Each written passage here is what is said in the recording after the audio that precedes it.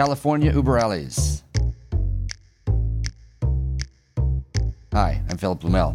Welcome to No Uncertain Terms, the official podcast of the Term Limits movement for the week of July 12th, 2021.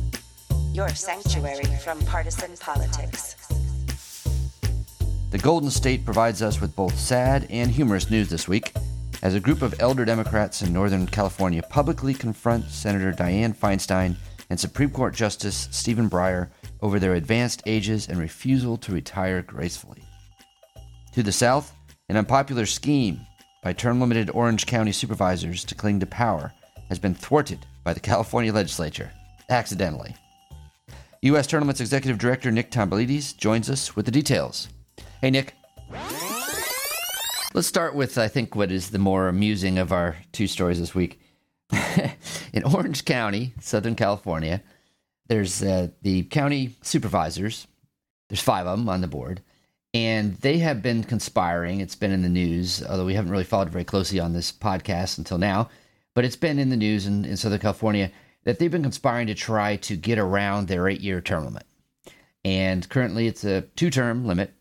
A couple of them are coming to the end of their term, and they're thinking, this is a cushy job. We love it.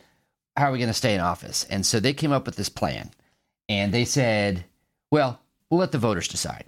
And, and on a 3-2 vote, they decided to put on the ballot a question that would limit their terms to 3 terms in office and have that be a lifetime limit. So they're going to get tough and strengthen the term limits law in Orange County.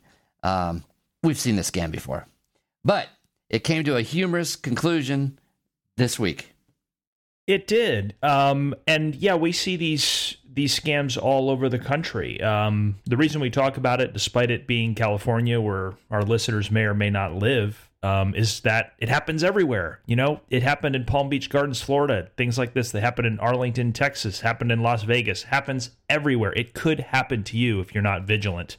Same scam every time. They put a ballot title out there that sounds like they're imposing some kind of powerful term limit, and the voters react positively and say, heck yes, I want to see a lifetime limit on those guys, to get them to vote yes. When really it's weakening the term limit from an 8-year to a 12-year. And what happened was, so California is voting in September on whether to recall the governor, Gavin Newsom. Right. And these local schmucks, the Orange County supervisors, commissioners, they wanted their anti-term limit measure on that same ballot. They wanted you to vote for the recall or against the recall, and then vote for another question as to whether they should have new 20-year term limits. They're calling it 12, but each member would actually get 20 years under this. Right, because the clock starts over again. So you're in there for 8 and then 12 more. Under this plan. And so they framed it as creating term limits. And it says that. It says lifetime ban for politicians right on the ballot language. But their ulterior motive was to get 20 years in office. Amazing. But here's the problem. There's another group of politicians in California, another group of slime balls who had their own ulterior motive, and that's the California state legislature.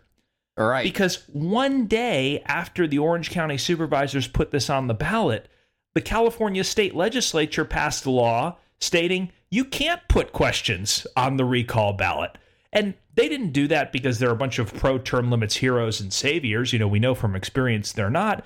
They did it because they wanted to protect Gavin Newsom, and they knew that higher turnout would arise if term limits were on the ballot.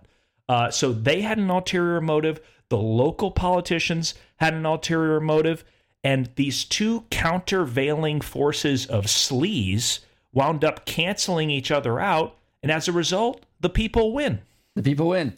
This is why I found this story sort of amusing, because the state legislature was not weighing in on fixing this scam going on down in Orange County. And it sort of made me think of the fact that, if you get enough crooks in one room, eventually the crooks are going to be stealing from each other. In fact, it also reminds me of a novel I once read called A Man Who Was Thursday by the famous Catholic apologist G.K. Chesterton, in which the different police agencies were investigating an anarchist organization. And the anarchist organizations became so infiltrated with police that at the major shindig throughout Europe of all the anarchist organizations, no one was an anarchist at the table. Every single person was a a police officer. And actually, this is totally tangential and should be deleted. But I found it amusing. Well, so this was a miracle. The California legislature passed the Senate Bill 152, which made this crooked anti-term limit election illegal. The governor had to sign it because he wanted to save his own bacon. And so the scam is off the ballot for now. But I want to just read you some background about Orange County supervisors, these self-serving weasels. This is from an article by Norberto Santana. He's an investigative reporter with the Voice of Orange County. And this kind of explains some of the background here. They get $150,000 a year, these supervisors. They get free health care, a $750 per month car allowance, pension benefits, and 401k benefits. They get $1 million staff. They get to do six-figure election-style mailings to their constituents on taxpayer dime, no less.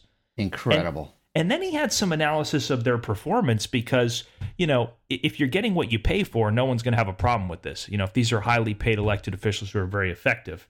But that's not the case at all. He said they're consistently incurious. They never ask any department heads about their budgets. They never ask about probation department, animal services, juvenile hall. They never talk about parks funding, development. They manage tens of billions of dollars, and yet they have bungled all of their responses to wildfires, jailbreaks, homelessness, and the pandemic.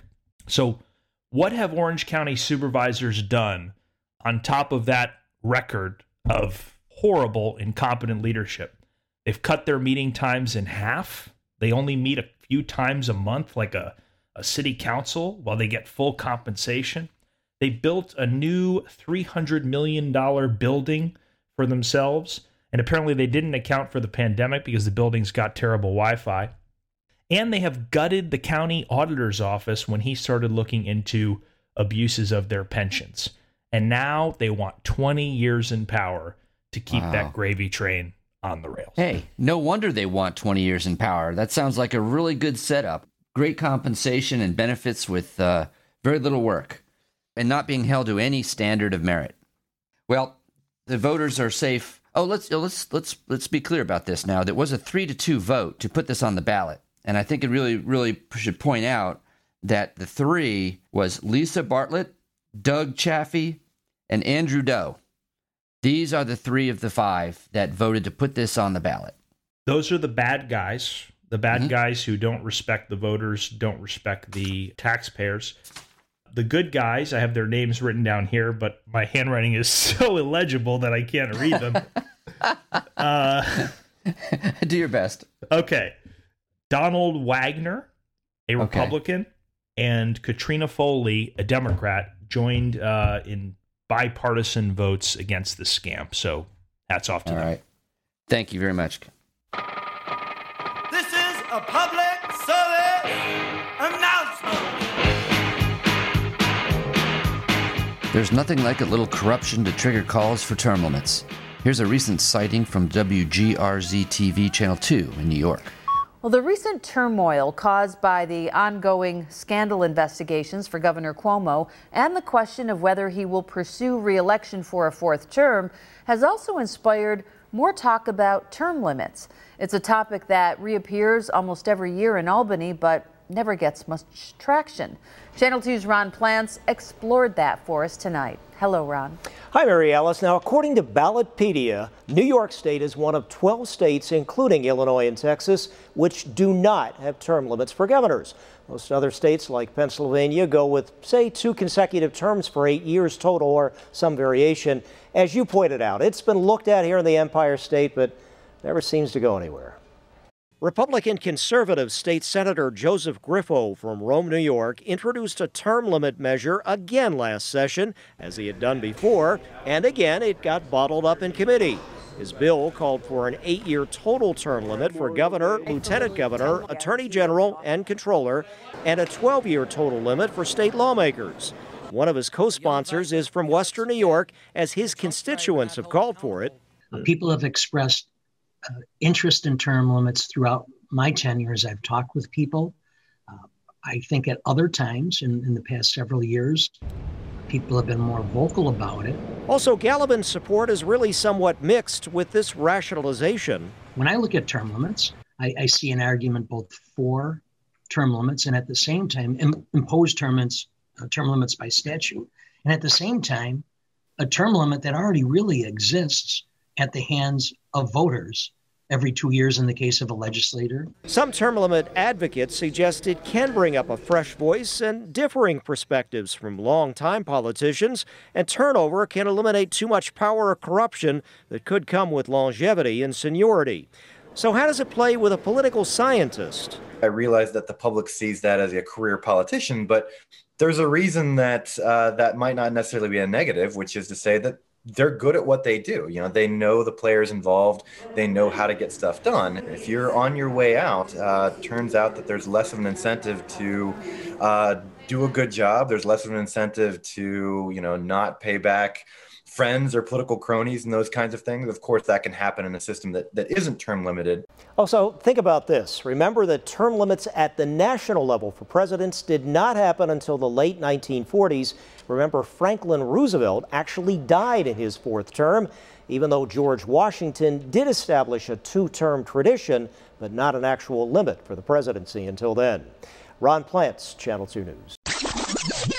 Nick, this one's not so humorous. It's an ongoing story that we've been talking about. It's a little sensitive. And that is with the issue of the extreme age of so many of our officials in Congress and in other roles in government, in which you really cannot lose your job. And so it's really up to the person that has the position to decide when to retire, and they're not doing it. It's a particular problem on the Democratic side because on the Republican side, they at least have term limits on committee chairs in Congress, in the House. And so after you sort of top out in power and on the Republican side, they tend to retire earlier because they sort of go backwards. But that's not true on the Democratic side, and it's hurting them. And the poster child for this is the sad case of Senator Dianne Feinstein of California, who has shown marked decline in her mental competence while in the job, and more Democrats, not Republicans attacking her, but Democrats who care about her are trying to reach out and say, Dianne, it's time. Yeah, and we've chronicled the saga of Dianne Feinstein. We've talked about how she's repeating questions over and over again in committee hearings, how the staff are basically doing everything for her, how she had to step down from her key position on judiciary as the ranking Democrat there. Mm-hmm. And the LA Times had, I guess you could call it, a focus group on this. And this focus group was unanimous in wanting 88-year-old Senator Feinstein to step down. Now, lest you think, these are a bunch of young Turks here who are saying this, the youngest member of this focus group was 75. The oldest was 89. And I have it on good authority that not a single person in this group was wearing a MAGA hat. In fact, none of them were Republicans. No, they weren't the Republicans. The opposite is true. These are diehard Democratic activists. They're members of the Rossmoor Democratic Club, which is the largest Democratic local club in the nation. It's got 1,000 members, and they say it's time for Feinstein to hit the road. That's huge. Right. It is huge. And like I said, it's not because they are trying to get a Republican elected. They appreciated her for many years, and they want to make sure that it's that seat, which is going to be a Democratic seat. That's not the issue. Is going to have someone young and able to fulfill that role more effectively in the way that they like. And so they're looking at it as this is for the benefit of their party. This is for the benefit of their state and for the country. And from the point of the person in the position, Dianne, and her team and her backers, it's all about, well, we don't want to lose power. Right. And, California, it's the largest, most populous state in the country. 40 million people live in California. You're telling me in a state of 40 million people, there's only one 88-year-old woman who's qualified to hold office for 40 years. Who's buying that at this point? Certainly not, these Democratic activists. Interestingly, they were polled, and none of them supported a mandatory retirement age, but all of them also supported term limits for Congress. Right. And I know that this column also talked about Stephen Breyer, the Supreme Court justice, who, of course, doesn't face elections. It's actually a lifetime position. And some of the group, not all of them, but some of the group felt that he also should be thinking about retiring so that their president, their Democratic president, could, announce a replacement. Because there was some dissatisfaction on the Democratic side when Ruth Bader Ginsburg, rather than retiring while Obama was president, held on and then passed away and allowed Trump to choose her successor. And although that was not a position that everyone in this group held, but one reason I'm bringing this up is that one thing that was brought up is that some of the dissenters on that idea about having Stephen Breyer retire, they said, you really don't want to make this about a single person. It's better to have term limits on the Supreme Court so that it's about the institution and it's about all members. And you're not singling about one person deciding whether one person is old enough or too old or competent enough, which is, a sort of humiliating position to put anyone in. It's just to have the institution automatically rotate so you never end up in this position where you're tugging on someone's sleeve telling them, look, you can't do it anymore. It's time to go. Especially someone that has earned so much respect of their peers and support over the years. It's painful for everyone. Term limits never work when you personalize it, when you make it just about one person. It has to be about the institution. Right. That's why I don't believe in self-limits. I don't believe in egging on a particular member of Congress to retire. Because what good is that going to do? Only the good guys are going to follow through with that, and you're going to leave Congress with a bunch of crooks who just stay and fester there. So for term limits to work, it really does have to affect all the members. And I'm not at all surprised that this group, nobody supported the mandatory retirement age, but they all supported term limits. Because here's the problem with the retirement age. There are some politicians who are quite elderly and quite good. Right. There are also young politicians who suck. Term limits term limits shifts the focus to how entrenched you are rather than how old you are, because entrenchment is a much greater danger than age, although entrenchment and age together do produce some pretty absurd results. Right. In fact, if you're talking about citizen legislatures, when you look around the country at the states that have term limits, of course, those, on average, term-limited legislatures are a lot younger. However, in citizen legislatures, there is a very important role for people that have had successful careers in business or in professions or in whatever. And as a retirement, as sort of a semi-retirement, because, being in a legislature is really not the most taxing profession out there, is that it's a very suitable position for a lot of people that retire from other roles in society. And they might be older. So it's not about age. Why does it have to be an old person who ran a business? Couldn't it be like an old person who was mayor of Vermont for like 30 years? Hello, this is Scott Tillman, the National Field Director with U.S. Term Limits. There are two ways to term limit Congress. First, Congress could refer a term limits amendment out to the states. We're pursuing that route, and the Congressional Term Limits Resolution is Resolution HJR 12 in the House and SJR 3 in the Senate, and we currently have 83 co-sponsors between these two resolutions. The second way to amend the Constitution requires states to pass resolutions asking for a term limits amendment convention. We're pursuing this route also.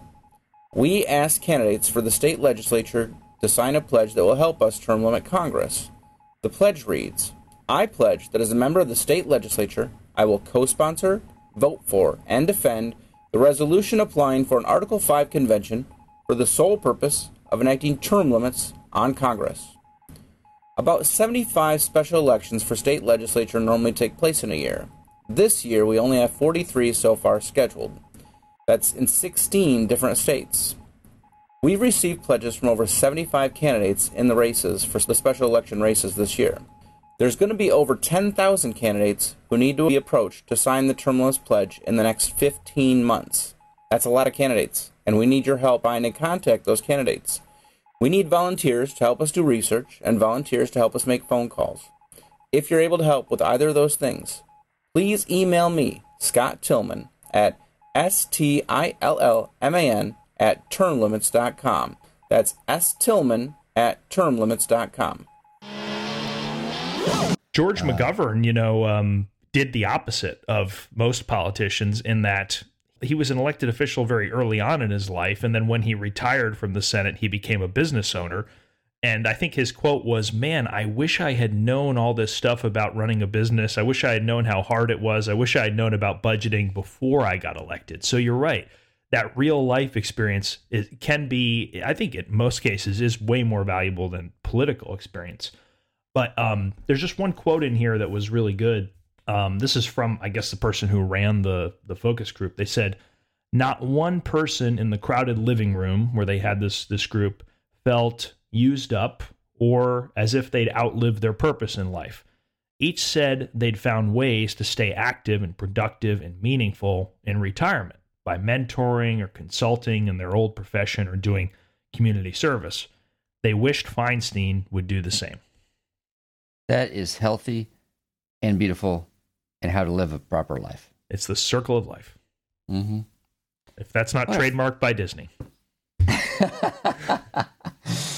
Well, I'm going to finish off then with maybe a sadder note, and that we lost a term limit hero recently on June 29th.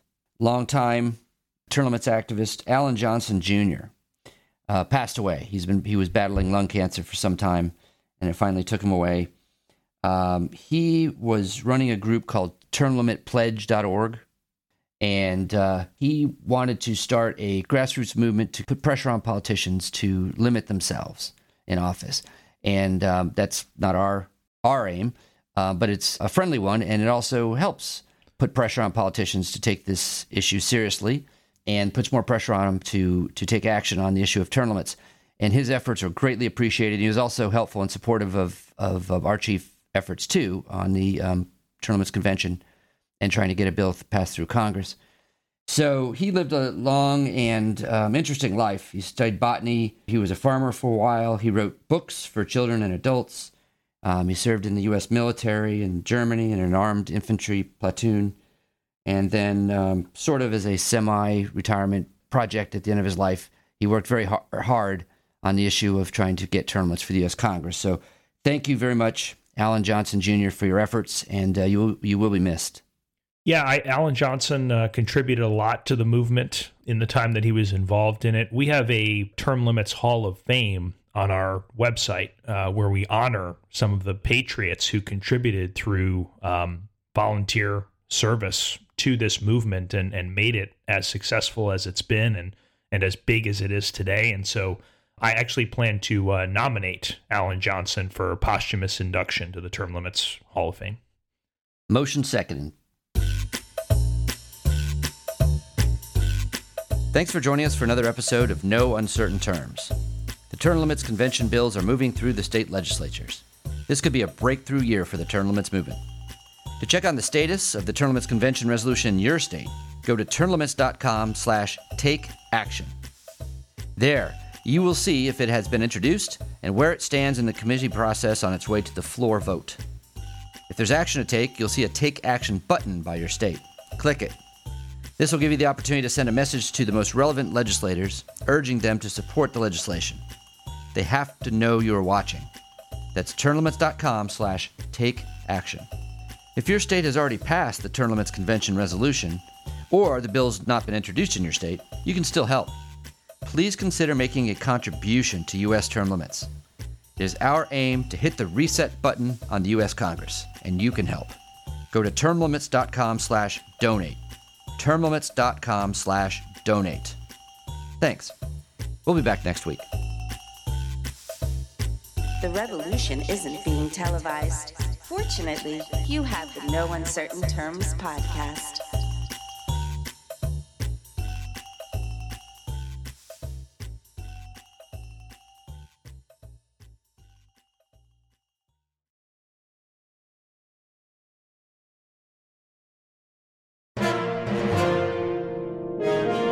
USTL.